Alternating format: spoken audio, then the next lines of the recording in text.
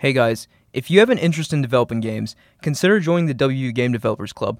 We don't have any more meetings this semester, but we should be back this fall, and we'll be meeting every week.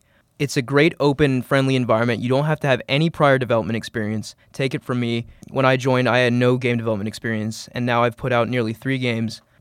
If you're interested, go to gamedevclub.org.wvu.edu to learn more.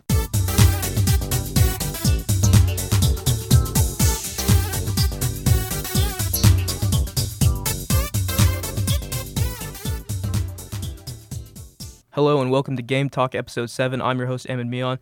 This week I'm joined by a new face, Tristan Snyder. Hello, nice to meet you. And podcast veteran, Michael Dumeyer. I'm humbled to be called a veteran. Right. This week we're going to start off talking about hype, specifically like expectation versus reality in the video game industry. I think the biggest recent example of this being a problem is No Man's Sky, the infamous No Man's Sky release, right? But video games being what they are, they're very subject to just the nature of game making and advertising. They're very subject to hype. And hype absolutely sells a game, but when the hype does not adequately depict what the game is like, then horrible things can happen. Studios can get destroyed. So I just kind of wanted to throw that out there and kick off a discussion about hype. I think bringing into our obligatory talk about Sonic, I think Sonic 06 was a victim of this. Like, I think they really hyped it up as this brand new Sonic game that's going to revolutionize the genre or whatever. See, and then it was a steaming pile of garbage. More than Sonic 06, I think Sonic in general, like, the poor Sonic fans are so, like, brainwashed. They really are. Like, they get hyped over the newest game every time, and I feel like each time is just worse than the last, but I don't know. I used to be a Sonic fan, and I don't want to get on the bad side of any Sonic fans out there, but I feel like that's definitely an example of expectation versus reality. What were you going to say, Tristan? Okay. My stance on hype is, like, especially, like, in a marketing sense, is that I feel a lot of times when we look at promotional materials as far as games, we look at the most exciting aspects of a game. For example, the Dead Space marketing campaign, which is completely awful, but every scene of gameplay shown in those promotional materials is like just the most exciting part of the game, like flying around in zero gravity. But it's not accurately depicting what you do the other 70% of the time in the game. Right. It's kind of like a movie trailer, right? The movie trailer shows you some of the best the movie has to offer to entice you to buy a ticket to go see the movie. Games have to be the same way. They show you some of the most exciting gameplay sequences, maybe to entice you to buy the game. I remember when the Order 1886 was shown off. It's a PlayStation 4 exclusive. They showed off this crazy, awesome, like, blimp level, which was hands down the best part of the game. I bought it and played it. The rest of the game sucked. Like, just that game as a whole is not very good at all. Looks beautiful, but is just very boring and not engaging. But they showed off that level, and it got a lot of people hyped. So, do you guys think that maybe that's sort of like deceptive in a way, or is it just part of the trade, like business trade? I mean, look at No Man's Sky's marketing. Like, there's no dinosaurs in No Man's Sky. There's no lush worlds. So No Man's Sky, I think, is the most extreme example of this, where there is now evidence that the creator straight up lied on stuff that would be in the game.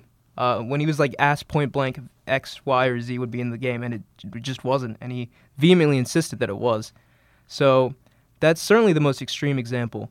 One thing that was wrong with No Man's Sky is that it was pretty much released as an early access game. Like, there's a lot that wasn't included when it was put on Xbox One or PS4 or even PC. But recently, the Foundation update came out, and a few more things have been added. But that was one of the problems, is that initially we were sold a finished game that is early access. Right, and yeah, they're making good on their promise to update the game and add more to the game, but that does not hold up when what you initially promised for the game is not there, you know?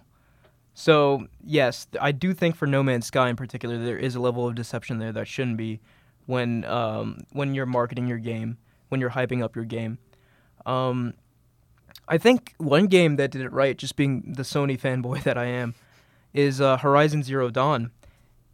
Every time they showed gameplay that was completely representative of what you'd be doing most of the time in that game. And it was just so engaging and so exciting that it sold the game itself. And then when you picked up the game, they never showed off any of their big set-piece moments or anything. So when you picked up the game, the bar was already at that level. So when you got to those exciting moments, you were like, wow, I did not know that this game had it in it to wow me like this.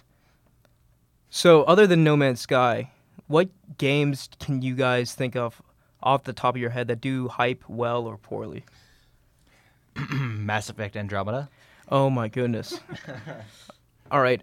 So I wasn't really following the marketing for Mass Effect Andromeda too well, but I don't think they were ever advertising it as like the end-all be-all Mass Effect, right? I think they sort of knew what they had, and they kind of, that's why the marketing push for Mass Effect Andromeda wasn't as insane as, like Mass Effect 2 or 3. A lot of EA games are very guilty of using kind of deceptive marketing. Look at Battlefront, like the first battle, not. Right, I know what you mean. Battlefront on PS4, Xbox One, PC, the one that came out recently. Yeah, I mean, that was sold as a fully fledged game, but when it came out, there was, like 3 maps? There were actually, there's like 5 maps. And then after a $50 season pass and over a year later, now it's a pretty full-fledged multiplayer game. But no one plays it. The quality of the mechanics are another discussion, but, like, they added more to the game after it came out than was in the game to begin with, and that's kind of a problem, right? I think that's a whole nother dragon we can talk about in another episode, though. Yeah, absolutely. About what you're sold versus, like, what you're told is going to be in the game. Yeah, that's right. Something. I mean, DLC is definitely a discussion for another time. Yeah. But yeah, I mean, when hype is used properly, it's going to propel your product, like, immensely. But when it's used poorly, obviously, it can crash and burn what you have very quickly. Like, I remember being very hyped for the launch of Fallout 4, and I wasn't that disappointed, honestly. Maybe like a month afterwards, when the hype died down, I was finally aware of the flaws. So but before that, it was a great time. It's an interesting balance they have to strike, right? Because, like, the quality of the game, if they capture that adequately with whatever they're hyping it with, even if it's not that hype, I think people will be more open to it because they were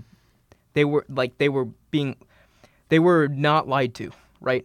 They knew what to expect and they got what they expected, and then that was great. It's when they overpromise and don't deliver when there's a problem.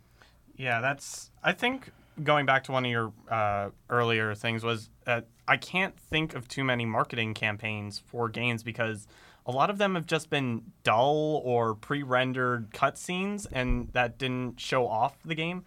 Like, there were... What game am I thinking of? I think a number of times, like, when Battlefield 1's promotional material came up, like, there was a little bit of gameplay, but the majority of that was just pre-rendered cutscenes that they were just showing off. So I think a lot of that has to do with the pedigree of the developer, right? So Battlefield is so huge. They know they don't need to show off gameplay to sell, right? They just need a trailer, a cool-looking trailer. That obviously doesn't go over that well with gamers because we know that gameplay is king. I mean, we don't want some CGI movie to tell us what game to buy, right? We want to know how it plays. And I would love to see developers kind of embracing that going forward, and especially those lesser-known games that are being released, regardless of how like big or small they are. If your name's new or if you're a new IP, you have to sort of show gameplay to prove yourself. Otherwise, no one's going to pay $60 for a pretty-looking animated movie, right? Yeah. Despite what I say about that, I do buy the CG movies that often come out after games. The Resident Evil and the Final Fantasy movies come to mind. But I mean, buying games based off of the hype. I would also, because Undertale and Stardew Valley. Right. Like, they just came out of nowhere. But the thing was, there was very little marketing up until their release. Like, I only heard about Stardew Valley maybe a week or so afterwards, just because like a YouTuber I watched played it, and then that was my only that was all I had for marketing material was, oh hey, someone talked about it while they were playing it. So a lot of these indie games, right? They kind of had a following during development, right? And then I feel like the marketing was word of mouth from people who followed it, but I don't follow that scene as closely. Michael, what were you? Like Minecraft comes to mind for they paid zero for marketing. They haven't marketed it at all. And Well, yet that's like it's massive. an extremely rare case, I think. I mean, the story of Minecraft is maybe like a once in a generation type story, right? It's just instantly became what I think it's like. It's in the top 5 best-selling games of all time at this point, and it's only going to grow. But yeah, that was a rare case where no hype, no marketing needed. It just sort of exploded on its own, which is very impressive. And then Microsoft picked it up and has been, I guess they're holding on to it, aren't they? They're Yeah, they are. Kind of It's- continuing on. Microsoft owns Minecraft. I mean, Notch now has a giant mansion in Beverly Hills where And he's miserable, so Yeah, that he just goes to hates show. himself, but that's just You know. Notch. All right, so sort of getting back on topic, is there anything else you guys want to add to the discussion of hype? It's a necessary evil, really. I mean, if you don't have hype, then no one's excited to play your game. No one goes buy it, so then you just can't make games anymore. And Minecraft is the second best-selling game, right behind Tetris. Oh, wow. I didn't realize it was that high up. I think Tristan's summarized that pretty succinctly. We're going to cut this segment a little short because we actually have a special guest on. He's my good friend, Mohammed Yusuf, and he's a semi-pro Super Smash Bros. Melee player, and I kind of wanted him to talk about the game because it's sort of like the only game he plays, and it's his probably, I don't want to put words into his mouth, but I'd say it's probably his biggest passion in life. So let's bring him on the show. All right, Mohammed, welcome on the show. Hello. So I mentioned before you came on here, you only play Super Smash Bros. Melee, correct? Pretty much. Pretty much. Yeah. So, and it's like one of your biggest passions, right? Pretty much, yeah. Yeah, you could say that. Would you consider yourself like a semi-pro player? I'd say, I mean, out of like the many levels, I'm kind of at the scrubby local semi-pro level, yeah. So yeah, you're being modest, but even at that level, it requires more tech skill than the layman's willing to master, you know? Oh, absolutely. So why don't you just tell us a little bit about why Super Smash Bros. Melee, of all games? Why, over a 10-year-old game, that you've decided to make something you're pursuing? That's a really interesting question. Well, you know, I mean, I know it has a huge, vibrant community in the fighting community, right? So I Yeah. just wanted to know, like, what you get out of it. Like, is it the mechanics that excite you, or is it just the competition? Is it the competitive scene? Well, I can tell you, when I first started playing it, I guess competitively, after many years of just messing around with friends, I was pretty interested in just trying to get like all the really technical stuff down. For example, there's the gratification of trying to like learn how to do wave shines, and after practicing it for say like a month, finally you do one, you're like, oh my god, that's awesome. And then after 2 months, you can do it consistently. So there's a long-term aspect to it, where you're trying to be perfect in your movement and all that sort of stuff. And then there's multiple long-term components that it's basically just about being good at something. I think that's where it comes down to. Right. Just really quick, do you guys play... I mean, I'm sure you've played Super Smash Bros. Melee, but have you played Super Smash Bros. Melee? Like, at a high level? That's a good question. I mean, I've played it in like some local tournaments and done decently. Okay. Oh, I haven't played Melee, but I've played 4. Right. So the reason we're talking about Melee is just because I'm sure you can explain it way better than me, but I'm just going to start it off. The level of technical depth in that game is just on another level. Well, it's crazy. There's like new techniques I keep hearing about. Yeah, every week. and keep in mind, this game's over a decade old, right? And it's still being played. One of the biggest fighting games, you know, Yeah. that's hosted at tournaments. It's literally been out for 16 years now, and still nobody's actually perfect at it. Right. So like on top of all the technical skill that you can master, like I've seen pros like inputting 6 to 7 inputs per second. You know, just like absurd levels of precision and speed. But on top of all of that is just the mind game, sort of like metagame, where you're just trying to read like it's like 13-dimensional chess. You're trying to read like so many moves ahead. Like if he does X, I'll do Y, but if he does Z, I'll do this. So like tell us a little bit more about that sort of thing. Yeah, the mind game sort of aspect. So yeah, that's another interesting thing. So when you're playing, I remember a long time ago I was reading a post on Smashboards about how to get better because I was super into that. Right. But basically, it was Wobbles who posted this sort of mini guide, and what he had posted was there are basically 2 main aspects on how you're supposed to get good, and the big 2 points that he was talking about was number 1, getting your tech skill down, basically being able to move around and do whatever you want on a stage. And the other way more important aspect of it was the mind games aspect, where you learn what basically after like years and years and years of playing other people, which is a giant thing, you have to play other people to learn mind games, you learn what people's normal habits are in the game. So let me think of an example real quick. I got a good one. So for example, if you're trying to edgeguard a Falco and he's on the ledge, 99% of the time a scrubby Falco is just going to do a ledge hop dare. And if you see that coming, if you know the player's not good, you can easily just wait it out. They're going to do it, and you literally just stand a little farther away, and you can do anything. You can F-smash them. You can do whatever you want. That's just one example.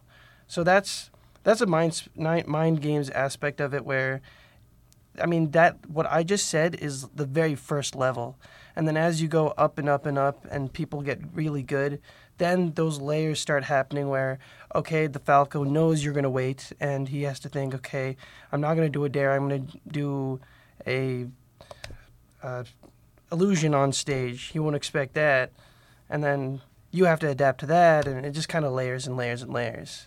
I just want to quickly interrupt and say that most people probably don't know what a dare or ledge hop is. Not sure what an illusion is, yeah, actually. No, but like sorry. for those that have played Melee, like it has its own sort of language, like so many technical terms associated with like high-level play, right?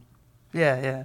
So why Super Smash Bros. Melee over other Smash games? There have been 4 games out now, right? Mm-hmm. Melee is the second iteration of the franchise. Yeah. What makes it so much better and more technically profound than the other games? Okay, so that's a really good question. So I guess I'll just go through it. N64, it's kind of fun, but it gets to a point where all you're just trying to do is just combo people, and it's just not really, I don't know. I just never really gave that one a shot, I guess. Brawl's just where it's like basically 100% mind games, and it's just not the funnest thing. So Brawl is like no technical skill, but the mind games are still there. I wouldn't say no technical skill. I never really tried to be like super amazing at Brawl, but when it comes down to it, whenever you're trying to play Brawl on a competitive level, it just becomes really lame, and you just kind of... Everyone's just kind of just staying away from each other and trying to like tack on damage, and it gets really boring. Because those combos aren't there, right? Exactly. Yeah. It's because it's all mind games and no combos. Melee is, in my opinion, a good balance between the combos and the mind games. And interestingly, with Smash 4, when it first came out, I thought it was pretty garbage. But I think I've kind of changed my mind about it simply because I thought it was garbage because I thought it was like an in-between between Brawl and Melee where there were mind games for sure and there were combos for sure, but the combos weren't really cool, you know? But I think that's changing, especially now because, I mean, I've just been watching it a little bit here and there, and I can kind of see where you can get, pseudo combos, for example, like tricking the opponent, and you can build up combos and combos and combos like that. So, I don't know. I don't know why I didn't really give Smash 4 as much of a chance. Just Melee's just... There's too much there in Melee, right? Yeah, it's too awesome. Right. So, how about talk about your favorite characters to play as in Melee and why? Yeah, that's a good question. I typically tend to play basically all the top tier characters, and if you don't know what that is, basically there's like 26 characters, I think, and some characters are better than others, and I enjoy playing all the good characters. So, for example, that's So, sorry to interrupt, but some characters are better than others, like objectively, right? Yes. So, like, the skill ceiling for some characters is simply much higher than other characters. yeah, exactly. Like for example, I've dabbled a little bit, like seeing professional or like competitive Smash. So I've noticed that my favorite character in Melee is Pichu, and everyone believes that it is hot garbage, which I can agree to some level. But like higher tier characters would be something like Falco or Captain Falcon. Yeah, absolutely. I think Jigglypuff is also top tier in Melee. Yeah, yeah. But, isn't like- that the opposite in Smash 4? Yeah, Smash 4 I think so. Jigglypuff is literally bottom tier. Yeah, like yeah. you can't do anything with Jigglypuff unless you're a wizard. Yeah. Yeah, I guess that the whole ranking thing's a whole separate story, but I just enjoy playing like, Fox, Falco, I mean just basically all of them. Fox, Falco, Jigglypuff, Peach, Sheik. And they You all guys have claim- radically different play styles, Yeah, they're too, all pretty correct? different. Yeah. I thought Fox and Falco were pretty similar in the way they played. That's what a novice would say. Yeah. Yeah, Well, that's what they are in 4, but No, not so much in Melee. They look really similar. They both got the same looking shine. They both got the same looking nair. There's a bunch of stuff that makes it look the same, but they're actually really, really different characters. Falco's a lot about control, basically just controlling the other opponent. That's what you can do with Falco. That's why people say he's perhaps even one of the best characters in the entire game. Whereas Fox, he has such, man, it's such a, Technical. Right. yeah, he has such a high ceiling in the way he's able to move. And it's not so much about controlling the opponent as it is how dominating you yourself can be. Yeah, that's, yeah. So Fox is the ultimate offensive player. And defensive. Right. So there's this joke that goes around in the community called 20XX, right? Yeah, So the idea is, I don't know if you guys have heard of it, No. but the idea is that Fox's skill ceiling is so high. As people get better and better at the game, they're only going to play as Fox. Yeah. I think that's been a little twisted nowadays. Some people say that's... So the original person who said this was this super technical guy. His name was Hax, or Aziz Al-Yami. And now people are saying, okay, it doesn't technically have to be Fox. The idea of 20XX is everyone just plays so perfectly that the entire game doesn't even matter. Like, you get touched, you die. So then the whole game moves on to another level where you're just playing like rock, paper, scissors to get, port matter on the GameCube, because for some reason port has some sort of advantage in the game. Oh, wow, really? Yeah. So then it evolves to like a meta Melee level where it doesn't even matter about the game because everyone's so good, and you're just doing rock, paper, scissors to do like So port. I know it's sort of been mentioned, but it's very remarkable that you said the game's been out for 16 years and people are still getting better at it. So Yes. like the absolute like peak skill ceiling has not been reached yet, which really speaks to the technical depths of the game. Yeah. The biggest example I'd say is right now. Actually, it happened this weekend, which was at the tournament DreamHack Austin, where you have Chudat, who's been he's been playing since day one, Ice Climbers, and he was like the story of him is he's just always been second to everybody. Second to Ken is probably the biggest example,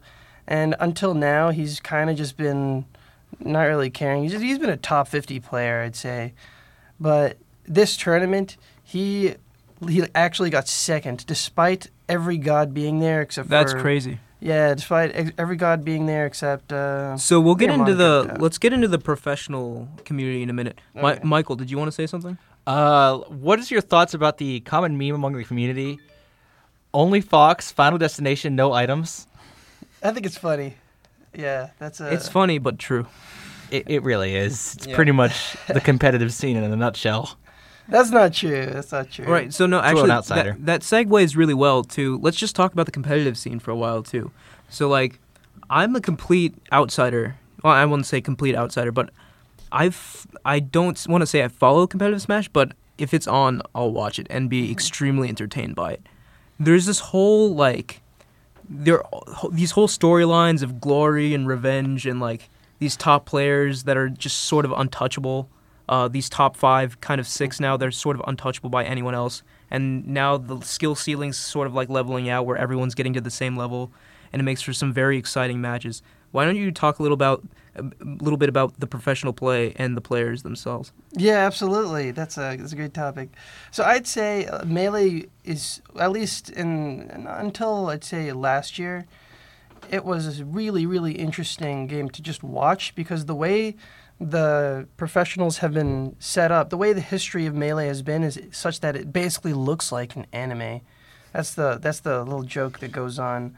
You got Mango, like the hero, and H-Box, like Mango's little villain guy or Just whatever. a little side note. I Is can that do- why when two characters smash each other off the sides of the opposite sides of the ring, the announcers call it DBZ? Yeah, yeah, it looks Yeah. like Goku and Vegeta like, hitting each other so hard they fly off in different directions. That's really funny. Yeah, it's kind of like that. Yeah. I guess to give a little background about the players, we got Armada #1 from Sweden, Gothenburg, something like that. Gothenburg, Sweden. He's been #1 for a long time. He's just crazy. He plays Peach Fox. You got Hungry Box, who's actually has a chemical. Who actually has an engineering degree. He plays Jigglypuff. He causes a lot of drama in the community. You got Mewtwo King, which he's probably the first person any outsider would hear about. He's this pretty crazy guy. He's got some spectrum disorder, I'd say, maybe autistic. I don't really know, but he's crazy. He plays a pretty beautiful Marth, Sheik, Fox. From New Jersey. Who else is there? There's Mango. Mango, fan favorite. He's from Norwalk, California. He's got the Mango Nation behind him. Yeah, he definitely gets the crowd more hype than he's a everyone crowd else. pleaser. 100% crowd pleaser. Just a quick question about these people. These are like the top people in the community, right? Like if you Absolutely. joined the Smash community, you'd like instantly know about these people. Like 100%. So if someone was like just getting in, these would be like the LeBron James or Yeah, like 100%. Yeah. yeah, wow, the Tom Brady of Yeah. Melee. Like Mewtwo King would be like the Kobe Bryant. Yeah. And I just want to say, it can't be understated how freakishly good these players actually are. It's like you're watching a different game when you see two of these people fight. Yeah. Like yeah. it's ridiculous. Like I could sit on my couch and play Melee, but watching them play Melee, I don't know if I could ever I'm sure with years and years and years, but these guys, they are just a whole nother class of player. Yeah, it's to the point where if you flinch, then you literally die. If you make like let's say a 0.1 second mistake, Yes. it's way too costly. That could Yeah. cost you like an entire No, tournament. it literally costs lives now. It's absolutely nuts. Anyways, as I was saying, basically until this past year, it's been this kind of anime-style story where you have these 5 gods trying to vie for a throne, kind of like Game of Thrones, I'd say. And the story of it has been, okay, Armada's taken that throne. He's #1. He's been #1 for, I think, 3 years straight now. Now it's gotten to a point where it's not just the top 5 anymore. Now I'd say it's about the top 15, who are all pretty much on a same playing level, with the exception of Armada, of course. And so this is why, like, at the last tournament, DreamHack Austin, you see someone, Chudat, who, until I'd say not even a month ago, people didn't even consider him to be top 20, and he got second. So in that aspect now it's definitely the era where you have way more upsets that are possible, and that makes the game way more interesting to watch than it is to see same old Golden State Warriors winning again and again and again. You know what I'm saying? Absolutely. Yeah, it's sort of it's mind-boggling to me that Nintendo did not set out to make a competitive game. Right? Yeah, yeah. And then they sort of accidentally made one of the most competitive games of all time. Yeah, it's pretty insane. Yeah, if you have any sort of cursory interest in Super Smash Bros., I really recommend watching one of these tournaments. seeing some of these professional players play on Twitch, you'll see what I'm talking about. Like, the excitement is palpable. Like, it's so engaging and it's so entrancing. Like, you can't look away. And if you look away for a second, you could have missed like 30 different button inputs that happen. That's just the level it's at, and it's so exciting. Yeah. I remember at college I was watching, I think it was Apex 2015. It was PPMD, who I actually forgot to mention. He's a super guru. He's actually one of the top 5. That's all you really need to know about him. He came back after not playing for like a year, and I was the only one who was interested in Melee, but literally all my apartment mates were watching that tournament and were getting super hyped. Yeah, and he won that tournament, right? He sure did. After not playing for a year, Yeah, which is just it was so nuts. It was disgusting. That's the best tournament ever. All right. Any concluding thoughts on Melee? Just a quick Everyone? question, I guess. So what would you describe as like a typical practice for like going into tournament play? What do you have to prepare? How would you do that? Typical practice probably is what most people do is they just practice tech skill, which I honestly think is retarded. Yeah, it's so stupid. People just end up doing routine stuff, which literally every player in the competitive world has seen millions of times. So if I'd say anyone's trying to get into competitive play, do not practice tech skill. That'll come no matter what. You should just practice mind games. Literally watching YouTube videos. Everyone says it. Watch YouTube videos of other people playing and see what they're doing wrong. See how you get hit. That's actually what you should. No one does it.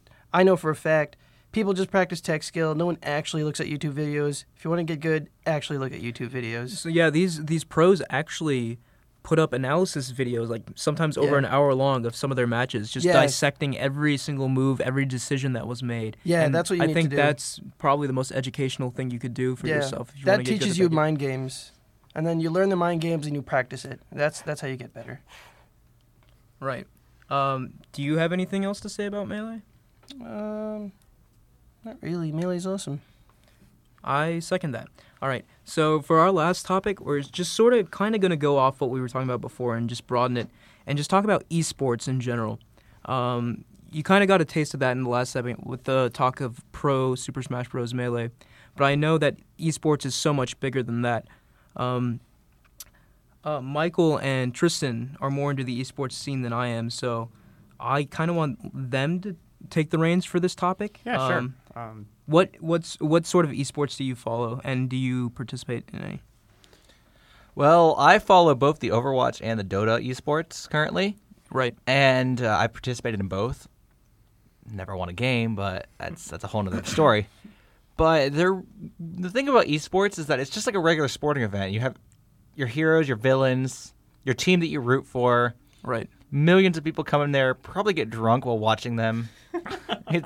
It's really a thing. Right, and I saw that you can even watch a lot of these esports on ESPN now, right? I think Blizzard has an agreement with Heroes of the Dorm with ESPN. I know TBS also plays CSGO now because they own a tournament or two.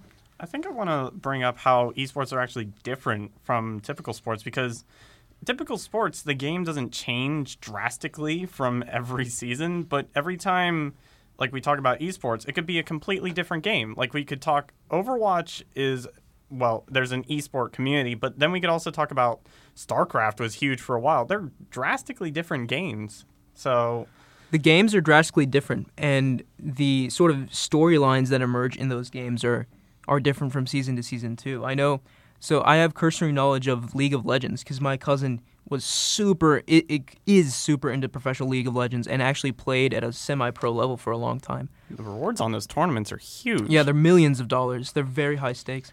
But like, I remember I used to like just talk to him, and every year I hear like of these different teams like being in the top, sort of bracket. And I was just like, it's interesting how like as the games get patched and as strategies change, some teams come to the forefront while others fall away. That being said, I think League of Legends fans are going to kill me, but there's some Korean team I want to say out there that's always number one. So barring that, SK Telecom? I don't know. I'm Something like that. not going to... I mean, stop talking. Like, the largest single tournament prize pool, I think right now, is actually the Dota 2's International, which is hosted every year in Seattle, a Key Arena in, like, August-ish. Right. So And it was $20 billion last year. What? Oh, it's $20 million, not $20 billion. it was not 20.7 million, not billion. I Okay, wish yeah, it I was was gonna say. billion. But So actually, let's jump on that. Why don't you tell us a bit about Dota? Because I know it's similar to League, but So Dota started out as a mod for Warcraft 3, which was like this RTS game. But what made Warcraft 3 different at the time was like you had these special units called heroes. And someone took a mod of that, so you only played as the hero and effectively started like MOBAs, I think. Like Dota Right. came out and then Dota 2 followed, and that's what's kind of the competitive one, isn't it, right now? both were very competitive. Dota 2 was what started the International and the big prize pool era of Dota. Before that, it was just these little tournaments, much like Smash has a lot of, like these little tournaments that, like, they're a couple $1,000 prize pools. right. And not a lot of people watch them. But then Valve was like, we're going to make our own tournament, and we're going to bring this up to $1 million prize pool for their first iteration. And it's just blown up from there. Right. I mean, it's growing every year, and it seems like new games become big esports titles every year. Like Overwatch came out last year, right? Yeah. And it's already one of the most talked about esports titles. I think there's a little bit of a debate going on right now whether or not it can keep up being an esport, like whether or not it'll continue being in the forefront of esports, because in a lot of ways, like Team Fortress 2 has it's similar to, Team Fortress 2 has some similarities with Overwatch, and I know lots of people play it, but I don't know. I don't think Team Fortress 2 is an esport, right? Team Fortress 2 does have a little bit of an esport community, mostly in their 6v6s, but their 6v6s, the meta hasn't changed, which the meta is like what people play, what's generally acceptable to play, hasn't changed since 6v6s started. Like with Overwatch, they're constantly patching the game, they're constantly changing what character to play as, what characters do the best, they're constantly swapping. That's what keeps an esport alive. Yeah. Like if someone's, like Riot stops suddenly patching League of Legends, the game would die within a month or two. Because people will No, get bored. absolutely. It has to constantly be tweaked, balanced, and updated, right? Yeah. I was gonna say, like, as far as getting into esports, even I think there's a little bit higher level of it because someone I was watching talked about, I think it was probably Extra Credits or something, but they talked about how when you look at the sports we have now, basketball, football, what it takes for a person to get into those sports is having like a football or a basketball, whereas like getting into esports And lots of athletic skill. lots of athletic skill. Yeah, that cannot be understated. But I mean, even in esports too, you need athletic skill. But like, there's a bit more of like a price ceiling on getting into esports because you have to afford like all your equipment. Like high-end computers and that sort of thing, yeah. Like the skill level between there's a tremendous amount of skill in esports. Like the skill level between, say, me, where I'm like middle of ground in like Overwatch, and a pro, is a matter of maybe hundreds of hours of gameplay and practice. Yeah, I mean, that seems to be a trend with like a lot of like the jump between average and pro, right? Like we talked about with Melee. It's just these pros. I mean, they're called pros for a reason. They've put in like the blood, sweat, and tears to get that skill. I think the number's probably thousands and thousands of extra hours. Right. Yeah, like I was reading when I was doing a paper for my English class a couple semesters ago. I did it on esports, and I was looking up how long they practice. Like the average Dota 2 team, they practice 40 to 60 hours a week. Yeah, that's a full-time job. Like Yeah.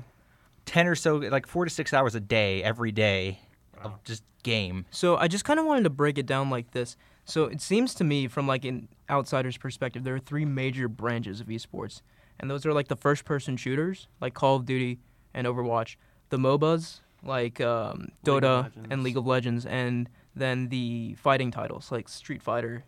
You also have your RTSs. There's a couple. StarCraft is still popular. Brood War is still popular in Korea, even though the pros moved on to StarCraft 2 because that's where all the money is.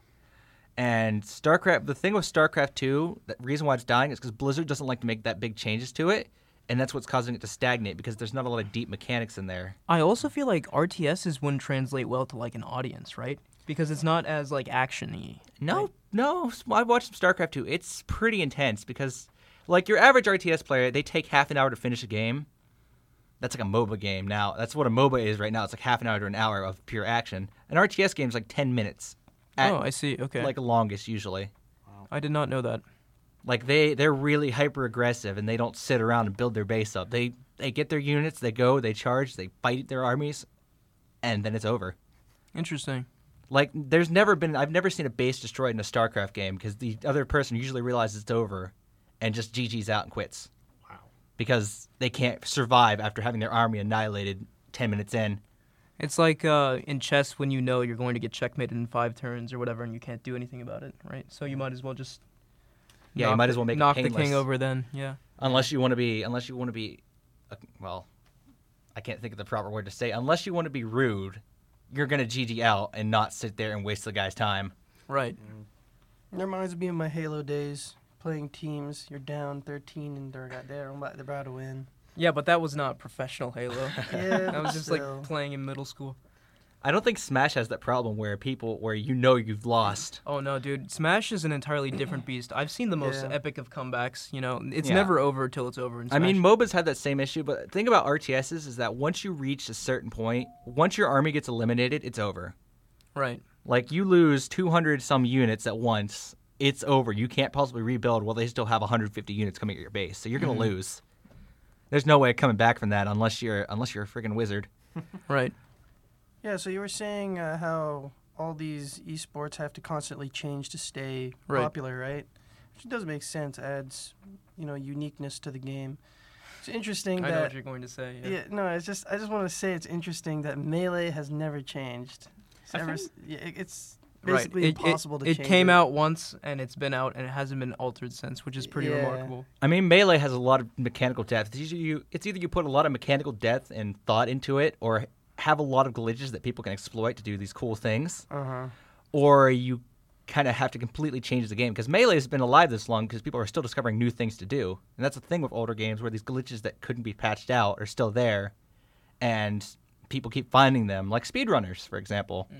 They find these glitches that allow them to skip to the final boss about 7 minutes into the game.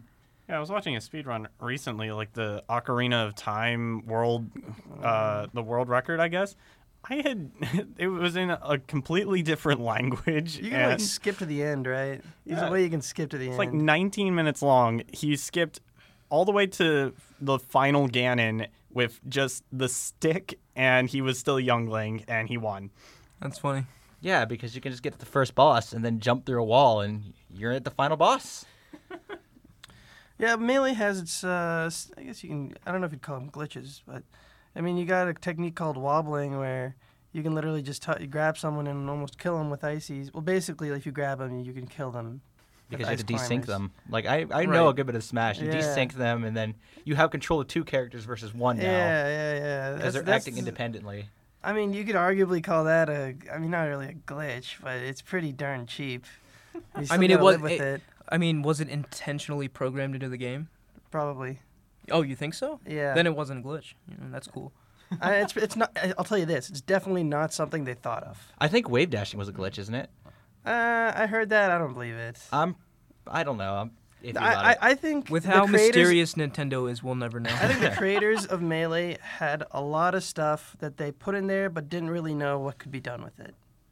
That's what I think. I think wobbling was never thought of when they were making Melee. I don't think wave dashing was ever thought of. I think they were just thinking about air dodging, honestly, when they were making Melee. And they didn't expect it to be turned into like sliding across the Yeah, ground yeah, at Mach yeah. 3. I don't think a lot of the stuff that is in Melee was actually It was unintended. Yeah, a lot of it's unintended. Right. So to sort of sum up the talk about esports, they're only getting bigger year after year. More games are becoming popular esports games, and it's kind of exciting to see how big it's going to get, and if it'll ever reach kind of like the level traditional sports are at. Can't wait to see my Saturday night League of Legends tournament. I mean that's they've coming. already surpassed like the NBA Finals. Like League of Legends, the World Championships surpassed viewership over the NBA Finals. That's insane to me, and I almost don't believe it until I see the numbers. I can't because these Yeah. numbers are a little bit old, but I it did don't surpass the believe NBA it. Finals for that year. Oh my. That's Like- incredible.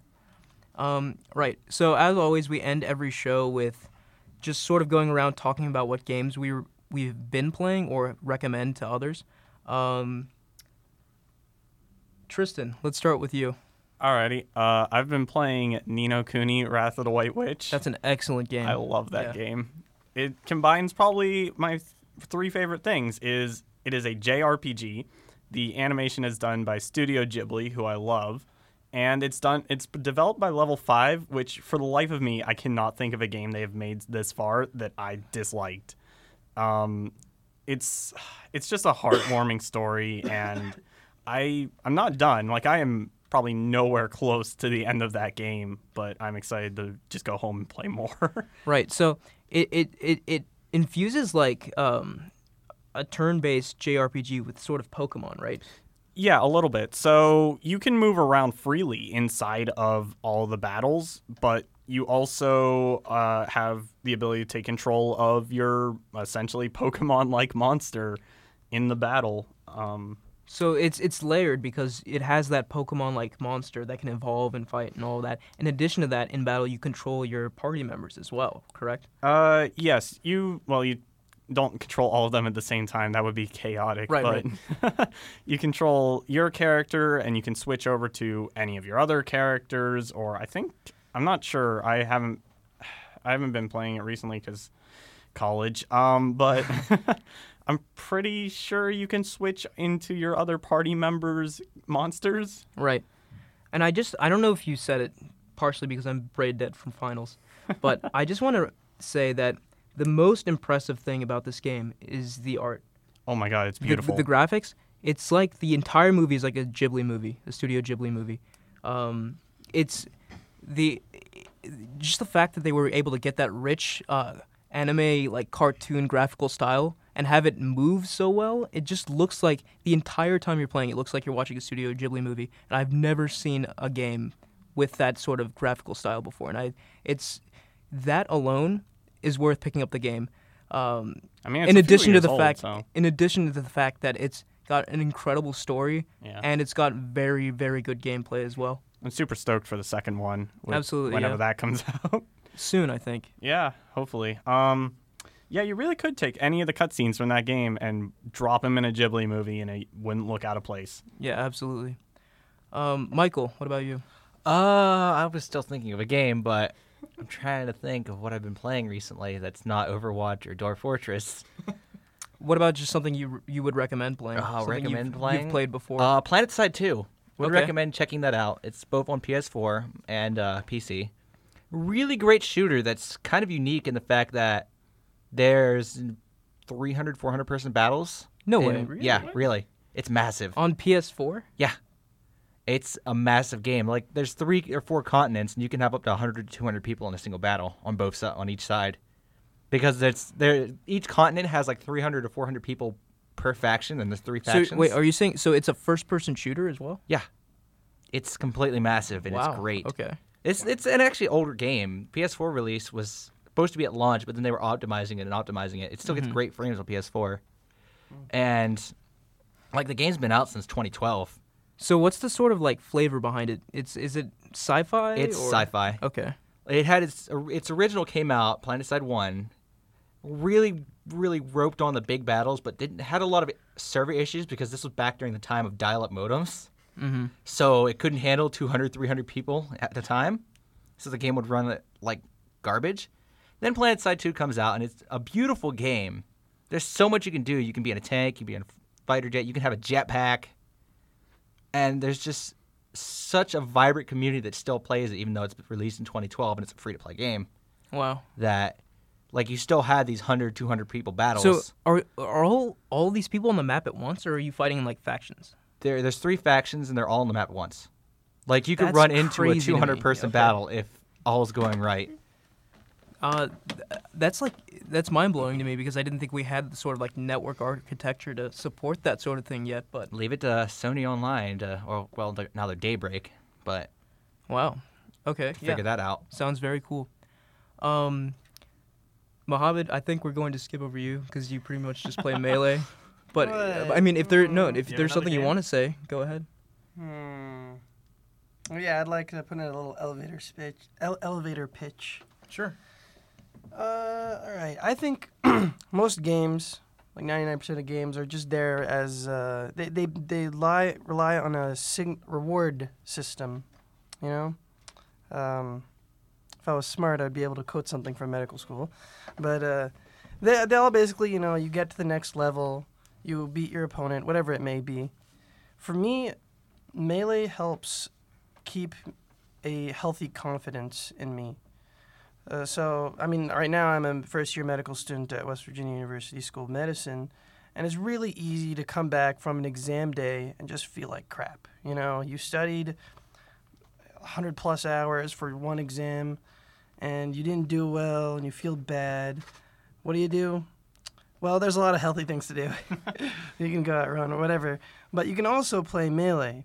And what I mean by that is you pick up your GameCube, you go out with some friends, and you knock the bejeebers out of your friends, and what do you feel like? Oh, you feel like you're successful at something.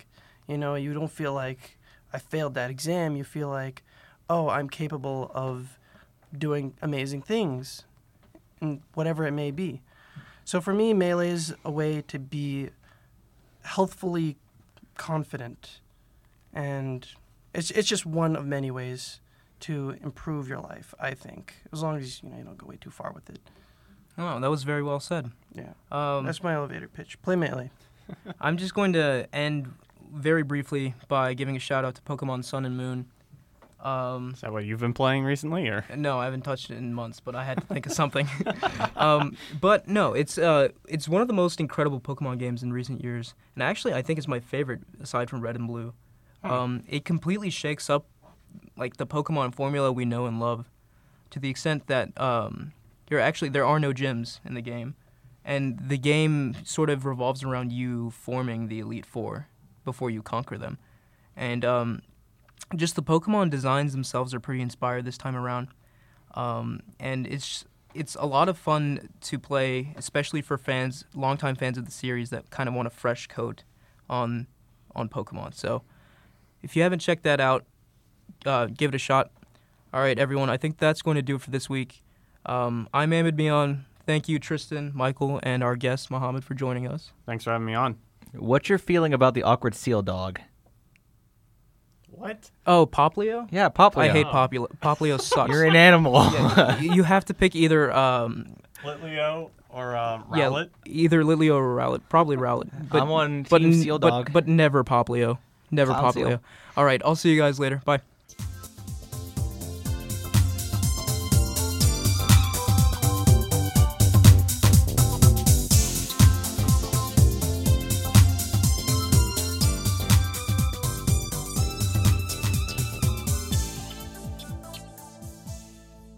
Talking about Sonic again. Shadow the Hedgehog was a very underrated game. Sonic 06, game of the year. Great game. 10 out of 10. You want to go on the record with that one? You want to This- put down that Sonic Yeah, 06 let's go on the was record. I Sonic just peeked the experience? mic again. Amity's going to edit this all out, so it doesn't really matter. I peeked the mic again. I need to stop. Look at the peaks.